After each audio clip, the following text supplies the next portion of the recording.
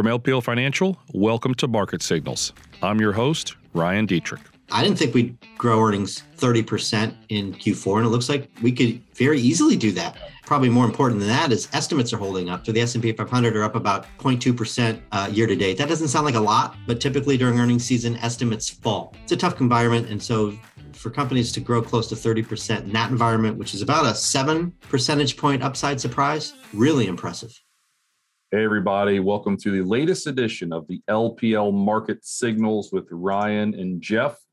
Jeff, we were just talking. You said you have something called, I think it's ice or snow you're dealing with right now. We're not too sure what that is down here in the Charlotte area. What's going on right now? Yeah, if anybody wants to bring their ice skates over to my driveway, feel free. It's slippery, so be careful. Yeah, I remember being in Ohio one time walking out to my car. This was probably 20 years ago. And just next thing I know, I remember seeing my feet, smashed my head pretty hard against the concrete. Maybe that's what's wrong with me to this day. I don't know. Maybe that's when it all started 20 years ago. But be careful up there. It's been colder down here, but we haven't had that problem. But Jeff, there's, as always, plenty of things to discuss. So we're just going to jump right into it. This week on the LPL Market Signals podcast, we're going to talk about giving out some medals. It is the Olympics. So we're going to take a kind of a fun look at global theme at various places for your investments and how the economies are doing and give out some medals. We're also going to take a look at earnings season. It has been solid overall, but we've had companies like Facebook with some really big issues. And on the other side of things, companies like Amazon saying things are pretty good. What's the true story? We're going to break that down. We're going to end it with some fun stuff, things you would never want to invest in, but people love talking about them. It's the year of the tiger, which historically is pretty good for stocks. And we'll talk about also the Super Bowl indicator. How goes the winner of the Super Bowl? How goes the stock market? Again, that's probably all you want to hear, but you know it's also totally random. So we'll get to that last. Jeff, let's just dive in. You did an awesome job, I thought, putting together our latest weekly market commentary. And again, like I suggested, it's giving out some medals from a global point of view. I mean, you wrote it. I'll kind of chime in, but I'll just kind of sit back and give you the steering wheel and kind of who deserves gold, silver, bronze. Maybe you don't even deserve a medal. What you find out there. Take it away, Jeff. Yeah. Well, first, I think we jinxed Mikaela Shiffrin because we mentioned her in the weekly market commentary, which you can find on LPL.com, and subsequently that first run, not what she had hoped for. But nonetheless, we work in the Olympics theme and give out medals by economic growth, by earnings, by valuations, by technical analysis. I won't, get to the punchline right away. We'll just go event by event, but this is economic growth for those watching on YouTube. Emerging markets probably gets the gold in this category, but it's going to be close. China, with its zero COVID policy, has seen its economy slow down quite a bit to where it's really not growing that much faster than the developed world. You'll also see, as Europe and Japan come out of COVID, they're earlier in their cycles, right? And so when you're earlier in your cycle, you're coming out of a recession or coming out of lockdowns. That's when you tend to see the fastest growth. U.S. further along in its recovery. So we'll call that a battle for silver, but the U.S. Could end up with the bronze in this category. We'll have to see. One last point on this, and then I'll let you chime in, Ryan. Historically, emerging markets grow faster, but that gap is usually pretty wide. So, our advice is not just to invest on economic growth, because for most of the last decade, EM's grown faster based on GDP and underperformed significantly. So you need more than that. But nonetheless, we'll give EM the gold here in a close race. Absolutely. You think about 2020, if you want to go back to that terrible year, U.S. had one of its worst years of economic growth ever, right? I think down 3.5% GDP. Stocks gained 16%. So it's not it's never as clear cut as maybe you'd like it to be, but clearly if the economy is strong and a tailwind, normally that's a positive sign. I mean, Jeff, again, on the YouTube channel, we're showing this, but I want to ask you, you went back to September what GDP forecasts were for 2022 and then what they are recently. For the most part, we've seen lower numbers across the board. And we kind of understand why, right? The continued supply chain issues, the Delta variant did a real number on things late last year, still battling COVID. But Japan actually is the one part of the world that's seen higher economic growth expectations. Do you have any clue why? I'm trying to rack my head. I'm not too sure. Why do you think that was? Well, economists have had low expectations for Japan for decades. And so, one answer to that question is that expectations got too low. Yep. But, another way to answer that is, Japan is kind of an exporter to the world. And so they're going to benefit from stronger growth in the US and Europe, which, certainly we maybe not seeing Q1, but we think we're going to see in 2022. So, a little bit of a spillover from the rest of the world, maybe, and then expectations just getting too low. Yeah, no, good points there. Just kind of interesting. But again, back in September, Japan had by far the lowest expected growth relative to the rest of the world. So maybe just got a little too low. I know, Jeff. So the second thing we want to look at is earnings. Overall, we're going to break down U.S. earnings a little bit more specifically, from a company and sector basis here in a few minutes. But just from a bigger picture view, how do you look at how are you going to give away some medals based on how earnings are looking in 2022? Yeah, another close event here. That's better for the ratings. Nobody wants a blowout. Keep these. That's right. Just like a pure veteran there. Keep these events close. That's right. This event will get good ratings. It's easy to just say, well, consensus estimates are for the U.S. to see faster earnings growth than Europe, Japan, and EM. But if you look at revisions to estimates recently, they've been stronger outside the U.S. So what this tells you is that momentum is starting to turn. And so while we'll still give the U.S. the gold here, given the long-term track record of earnings superiority, and given the fact that we think U.S. earnings grow faster this year, slightly faster, but faster than EM and developed international, you gotta give EM and IFA credit for this past let's call it 5-6 weeks where you've seen these estimates revised higher at a faster clip than the US. And let's not forget, this is during a good US earnings season.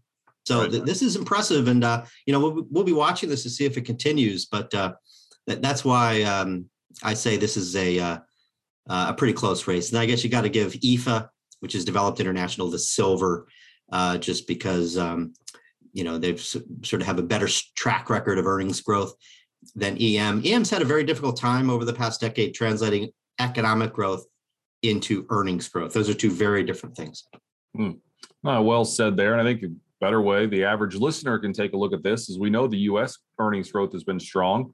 Now the rest of the world potentially is starting to come along, and that's just another positive sign for the overall global economic recovery that we likely will continue to see in 2022. The third thing that we were going to discuss, Jeff, overall valuations. You look historically, EM's always been a little bit cheaper. US usually is a little bit more expensive than other parts of the world. How do you see things playing out now, and who gets the medals this way, Jeff? Yeah, this is what I think you were alluding to, Ryan, when you said maybe somebody doesn't get a medal. Yep. Because this is the event where the U.S. will be hard-pressed to even get a bronze, because the U.S. market is certainly much more expensive than developed international or emerging markets. And you can see that in this chart. The premium to U.S. PEs is very wide. It's as wide as it's been in a number of years. In fact, if you look at the discounts for developed international and EM, developed international is the biggest that we can see in any data that we have back about 40 years relative to the US. And EM valuations are at the biggest discount we've seen since about 2001. Wow. So, we'll call it at least 40-year lows and roughly 20-year lows in terms of the valuation for IFA EM. So, the U.S. is the obvious laggard here. But then if you look at developed versus EM, we give the slight edge to developed international because, well, that I just alluded to one reason why. You got to go back about 40 years at least to find developed international as cheap relative to the U.S. Whereas for EM, at least within the last 2 decades, you've seen valuations this cheap. And again, it's just easier to predict earnings in Europe and Japan. Those economies have more success converting economic growth to earnings over the last couple of decades. So we'll give IFA, developed international, the silver here, but certainly EM markets are very, very attractively valued. And actually, we just upgraded our view of emerging market equities, which are off to a good start this year, now at neutral. Exactly. On this very podcast, right? The second half of last year, we discussed some of the issues we were seeing with the emerging markets, why we downgraded the emerging markets to underweight. And obviously, it was a very, very rough last 3 or 4 months to 2021 for emerging markets. That worked out well. Now we're seeing some potential signs things are trying to improve. So we went back up to neutral. Jeff, you mentioned now this is the cheapest developed international's been in about 40 years, but you said we've seen emerging markets this cheap recently. Was that really a good buy, though? I mean, last time emerging markets was this cheap, did they really? It seems like for 10 years they've underperformed the U.S., so there might be some little blips here and there. But how did they do last time they got this cheap? Do you recall? Oh, yeah, they actually did well in the 2000s coming out of the tech bubble. Yep. That was kind of the rise of China, if you will, between, call it 2002 and 2008. In fact, actually, Chinese economy did pretty well during the financial crisis. So, that was actually, as it turned out, a good time to invest. But this is just a very different environment. China's roughly 40% of the emerging market index. And so as China goes, so goes EM. It's really, we could probably list quickly a dozen reasons why or more why this is a different environment for China than 2002. But certainly it's a much slower growth economy than it was back then. And relationships between China and the rest of the world are certainly fraying, which has made investing in China more treacherous. We also don't have the commodity boom that we had back then. Certainly, we have an oil boom, you could argue right now, but certainly not the powerful sort of voracious appetite that China had for commodities during the decade of the aughts, as I'll call them. Yes, the aughts. Absolutely. Well, good stuff there, Jeff. We'll move forward. So again, for more information on what we just talked about, check out our latest weekly market commentary on LPL.com. So Jeff, you and I had a playful bet about the Bengals Chiefs. You did send me some Jack Stack barbecue on YouTube. I'm showing the picture. When it showed up on Sunday, which is the way it should have been, it was totally frozen. I was kind of half hoping to cook it on Sunday, but it came dry ice. It was like, I would break all my teeth. Let's just put it that way if I tried to eat it, which I almost wanted to do, by the way, but I was smart enough not to. Tell us about Jack Stack. I mean, you're a KC guy. This is your favorite one then? Or, hopefully it's your favorite one. It's the one you sent me. But tell me about Jack Stack. Yeah, it's absolutely one of the most popular barbecue joints in Kansas City, but there are so many. It's really hard to pick one. I also like a place called Joe's, and they ship nationwide too. So maybe we should provide the disclaimer: we are not receiving any sort of financial benefit from for promoting Jack Stack or Joe's Barbecue KC. But yeah, I'm a huge fan.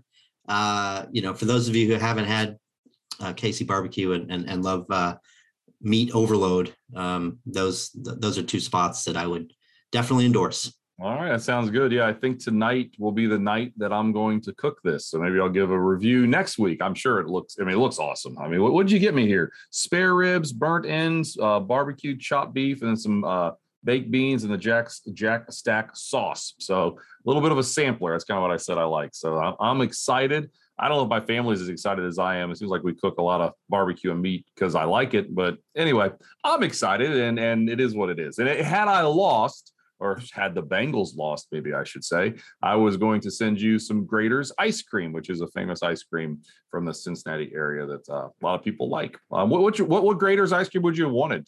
Do you know which type you like? We like it all. I mean, I got to tell you, the Dietrich household was certainly excited about the big win and the barbecue that came in the mail. But the Bookbinder household, quite the opposite story. Not getting that ice cream. Boy, we like mint chip. We like chocolate. We like coffee. Sometimes kids like strawberry. I mean, we got a lot of different preferences here, I would say. So yeah, I was really looking forward to getting that. I guess now if we want it, we'll have to go pay for it. And by the way, I've actually been to the Grater's, or one of them in Cincinnati. Okay. My brother used to work for Procter & Gamble, so I went up to visit him and enjoyed that. That's a good place. I'm definitely a fan. It is. I believe Oprah Winfrey said it's her favorite ice cream place, and that really helped kind of. They were already on the map, but when she said that, it helped even more. But Jeff, we could talk ice cream and barbecue literally all day, so we are just going to move forward. We will lose all our listeners. Well, maybe some of them. Let me get a drink. I'm getting all choked up talking about it here. All right. So, Jeff, last Friday, we're going to talk about jobs for a minute and then earnings a little more here, guys, the next segment of this podcast. The jobs number, Jeff, came in way better than expected. I know it's in front of me here somewhere. Yeah, here we go. 467,000 jobs created last month, expected to be like 125, depending on your source, 125, 145-ish. The previous 2 months, though, were revised higher, like 709,000 jobs. Just amazing. It reminds me of, what's the old saying? Why did God create weathermen? To make economists look good, right? I think that comes to mind when I hear numbers like this. Jeff, tell me a little bit about the jobs number. You've got time to think about it. How in the world were we so far off, first off, but what does it mean? It's just been a very difficult environment for economists and strategists, frankly, to predict economic data. I mean, the COVID disruptions certainly made it more difficult. And then we have these restatements with the seasonal adjustments, right? So COVID has its own cycle. And when you apply historical seasonal adjustments to a COVID environment, you just get all out of whack. So it's just been a big mess. It was really hard to understand why the job numbers were weak late last year, because other measures of the job market looked pretty good. So just like we got surprised in December, now we're surprised in January, the other direction. And I think this probably is closer to where we really are. The job market certainly has improved quite a bit. It's pretty healthy right now.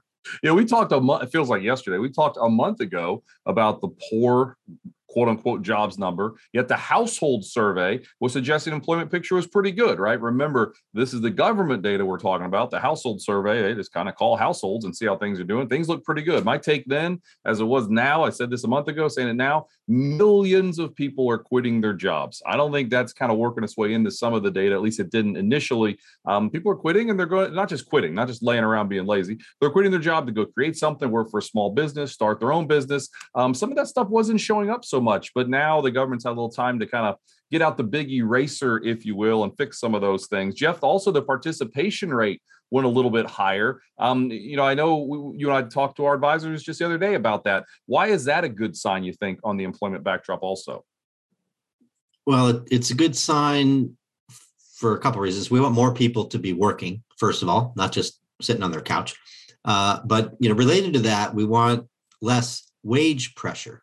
You want incomes to rise because that gives people money to spend, but you don't want those wages to rise too fast, because then the Fed has to slam on the brakes to stop the inflation. So more people participating in the labor force should balance out the supply and demand of labor and ease some of those inflation pressures, which should hopefully allow the Fed to slow down its pace of rate hikes later this year and maybe give us something closer to 4 rather than the 6 or 7 that some people are expecting.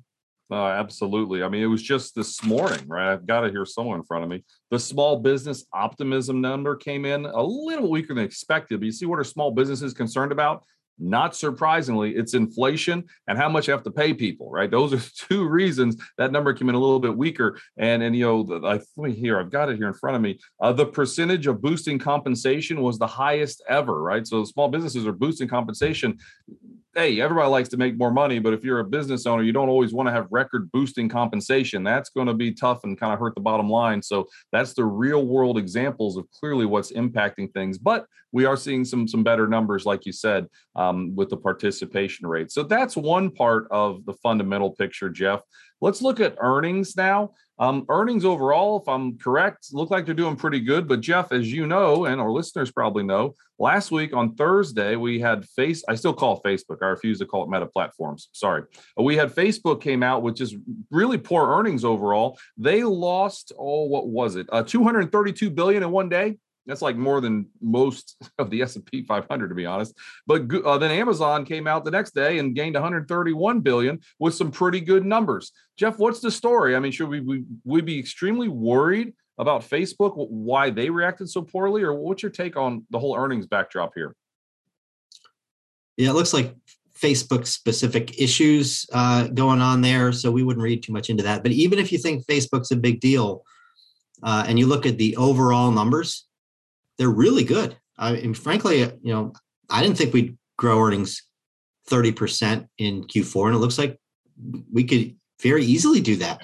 We're over 29% now, and we've still got a good chunk of companies left. So great earnings growth. And then, probably more important than that is estimates are holding up. 2022 earnings estimates for the S&P 500 are up about 0.2% year to date. That doesn't sound like a lot, but typically during earnings season, estimates fall. So, and we know it's a very tough environment. Supply chain disruptions, wage pressures, other cost pressures. It's a tough COVID. It's a tough environment. And so for companies to grow close to 30% in that environment, which is about a 7 percentage point upside surprise, really impressive. Mm-hmm. No, absolutely. You talk about giving out medals. Maybe we should give out a gold medal to corporate America and honestly consumers who continue to spend money and be confident. I said this before, I don't think you'd see millions of people quitting their jobs the last couple of months if you weren't fairly comfortable and confident in the economy. You wouldn't probably go start your own business or work at a small business or even jump ship if you were a little leery of how things were. Just another positive, I think, out there. Jeff, so, I mean, earnings, again, we want to move forward here. With earnings, it seems like tech. I mean, you talked about this with our nearly 20,000 advisors. It seems like tech's had a really solid earnings season, has it not? It has. Consumer discretionary, which has Amazon in it, has actually produced the biggest upside surprise in Q4, but tech is next. Yeah. Second biggest. But more impressive than that is tech estimates have risen more than any other sector during earnings season. That's really important because tech is a key to the market. It's almost 30% of the S&P. To get this market back to recent highs, we really need help from tech. And, that positive fundamental factor, I think, bodes well for the near-term outlook and in tech's quest to get back to where it was. Yeah, absolutely. It is a quest, I guess. I mean, tech, we liked tech a lot last year. We did downgrade it to neutral. When did we do that, Jeff? It was second half of last year, right? When did we downgrade tech? I believe it was August. Yeah. So about around then. So fortunately that kind of, tech did well late last year. Like, oh, why'd we do that? Tech never goes down. You kind of get that feeling. And then this year happened and we're glad we did that. And now we're kind of talking, should we move tech back up? We're not officially there yet, but we're having some of those conversations in team meetings. But I think the way we've looked at tech, waiting for a pullback, waiting for some of these high flyers that are solid companies, you can get them, they're a lot lower than they were before. So we'll talk more about that as we go forward. And Jeff, I think we did really well here. You guys, just, the last, maybe we'll call it 5 or 6 minutes. We're recording like an hour and a half later. We had some technical difficulties, but it was pretty seamless, right? We won't give away all the sausage, but I think we did a seamless job, don't you think? We are resilient. Yeah. Neil, our producer, helps us. We can ride through the bumps. There you go. And much like the stock market, much like life in general, there's always some bumps, but we are going to move forward to the final thing we want to talk about today. And let's just have a full disclosure. We do not suggest investing in anything we are about to say, but it's fun to talk about. It is the year of the Tiger, Jeff, and as longtime listeners or even new listeners probably are aware, I do root for the Cincinnati Bengals, and I'm not some fair weather fan who just jumped on the bandwagon. I've been a long-suffering Cincinnati Bengal fan, and maybe another podcast we can talk about all the times they broke my heart. But we're enjoying this year, and it is the year of the Tiger, so not surprisingly, Tigers do well. But again, do not invest in this, but be aware, out of the 12 zodiac signs, the Tiger is actually the third best one. Last couple of years with the Tiger, 2010, S&P up 20%, 98 up 30%, 86 up another 30%. So an average of about 14% on average for the year of the Tiger, going back to World War II. So just kind of be aware of that. And again, totally random, but a year ago, we pointed out that the Ox was actually the second strongest, and we had a really good year for stocks, obviously, last year. So the year of the Ox did come through. Jeff, what's your, hate to say what's your sign, but what's your sign, or what zodiac guy do you like the most? Oh boy. You know what? I tell you what, I don't like the Rat. I think the Rat is the worst performing stock market year, if I'm not mistaken. Yeah. So I'll give you that, but I don't know that I have a favorite. I'm rooting for the Bengals, so maybe I'll go with Tiger. There you go. Yeah, I guess thinking about it. So I'm born in October, so I know this is different, but I'm a Scorpio. What are you by chance? What I'm Scorpio. What are you? Aries. Okay. All right. Does that mean only we by like a day? Each other? Are you allowed to like each other? Sometimes they say some of these really don't do so well together, but I think we do all right together. I think we do all right. So, yeah, maybe we're there we go. All right, and breaking with tradition there. There you go. And the last thing we would highly advise never to invest in, but it's fun to talk about, the Super Bowl indicator. This has been around for a very long time. A writer at Forbes discovered it in 1978. At that time, it had never been wrong. The simple way it was is if the original NFC teams win the Super Bowl, stocks do well for the year. And if the other, someone who's not an original NFC team were to win, then stocks don't do as well. We kind of made it a little easier with some of the breakdowns and just simply looked at the last 55 times you had a Super Bowl. Isn't that crazy? This is the 56th Super Bowl. That's a lot of Super Bowls. But anyway, you when you have an NFC team win, historically, stocks do a little bit better, about 11% on average versus an AFC win of 7% on average. Higher almost 80% of the time when the NFC wins. There have been 29 times we've had a NFC winner. The other 26 were an AFC winner, obviously, up about 2/3 of the time on the S&P 500 when that happens. So you might say to yourself, so should we root for the Rams? As a Bengal fan, I'd say absolutely not, and here's why. 10 of the last 11 times we had an AFC winner, guys. Take a guess what happened. The S&P 500 was higher. The only time it was lower was in 2015 when New England won. We had a lower year that year, and if you might remember what happened, that was the year that they refused to give what's his name? Marshawn Lynch the ball. And if they just would have handed him the ball, they probably would have won the Super Bowl. So maybe the Super Bowl indicator is kind of aware of a potential flaw there. Anyway, so Jeff, I just said a bunch of stuff. I think it's very clear America should just root for the Bengals because it's better for everybody, right? Well, as a Chiefs fan, I'm an AFC guy. So, happy to root for the Bengals for that reason. And I like the narrative, right? The long time suffering Bengal fan. Just a couple of years ago before that 2020 Super Bowl, I was a long time suffering Kansas City Chiefs fan because, they had won a Super Bowl, but it was 50 years. That's a long drought. So I understand what Bengals fans have gone through, no doubt. That is, we've lost twice to the 49ers in the 80s, but we'll see. Maybe by the time some people listen to this podcast, it'll be over and we'll know who the victor will be. But anyway, with all that, we are going to wrap things up this week, guys. Hopefully you got a lot out of this. We have hit a ton of listens and views the last couple of weeks on this very podcast and on our YouTube channel. So thank you. Obviously, market volatility helps. So maybe thank you, market gods, for a little volatility. Let's not make it go too much lower, though. But it's nice and it's good to know that when volatility happens, a lot of people come to us, and we will continue to do this very podcast as long as people keep coming to it. So with all that, everyone have a great Super Bowl weekend. We'll see. Some of us are going to be happy. Some of us aren't, but hopefully it's a great game and everyone stays safe. With all of that, Jeff and I will be back next week to wrap it all up and see what's going on out there in the world. Take care, everybody. Take care. Bye-bye.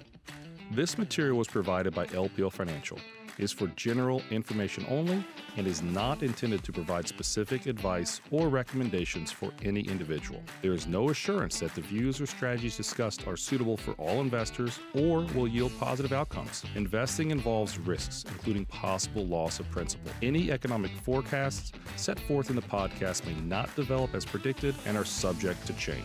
References to markets, asset classes, and sectors are generally regarding the corresponding market index. All indexes are unmanaged and cannot be invested into directly. Index performance is not indicative of the performance of any investment. All performance reference is historical and it's no guarantee of future results. All information referenced in the podcast is believed to be from reliable sources. However, we make no representation as to its completeness or accuracy. Securities and advisory services offered through LPL Financial, a registered investment advisor and broker-dealer. Member FINRA and SIPC. Insurance products are offered through LPL or its licensed affiliates. To the extent you are receiving investment advice from a separately registered investment advisor that is not an LPL affiliate, please note LPL makes no representation with respect to such entity. If your financial professional is located at a bank or credit union, please note that the bank or credit union is not registered as a broker-dealer or investment advisor. These products and services are being offered through LPL or its affiliates, which are separate entities from and not affiliates of the bank or credit union. Securities and insurance offered through LPL or its affiliates are not insured by the FDIC or NCUA or any government agency. Not bank or credit union guaranteed, not bank or credit union deposits or obligations, and may lose value.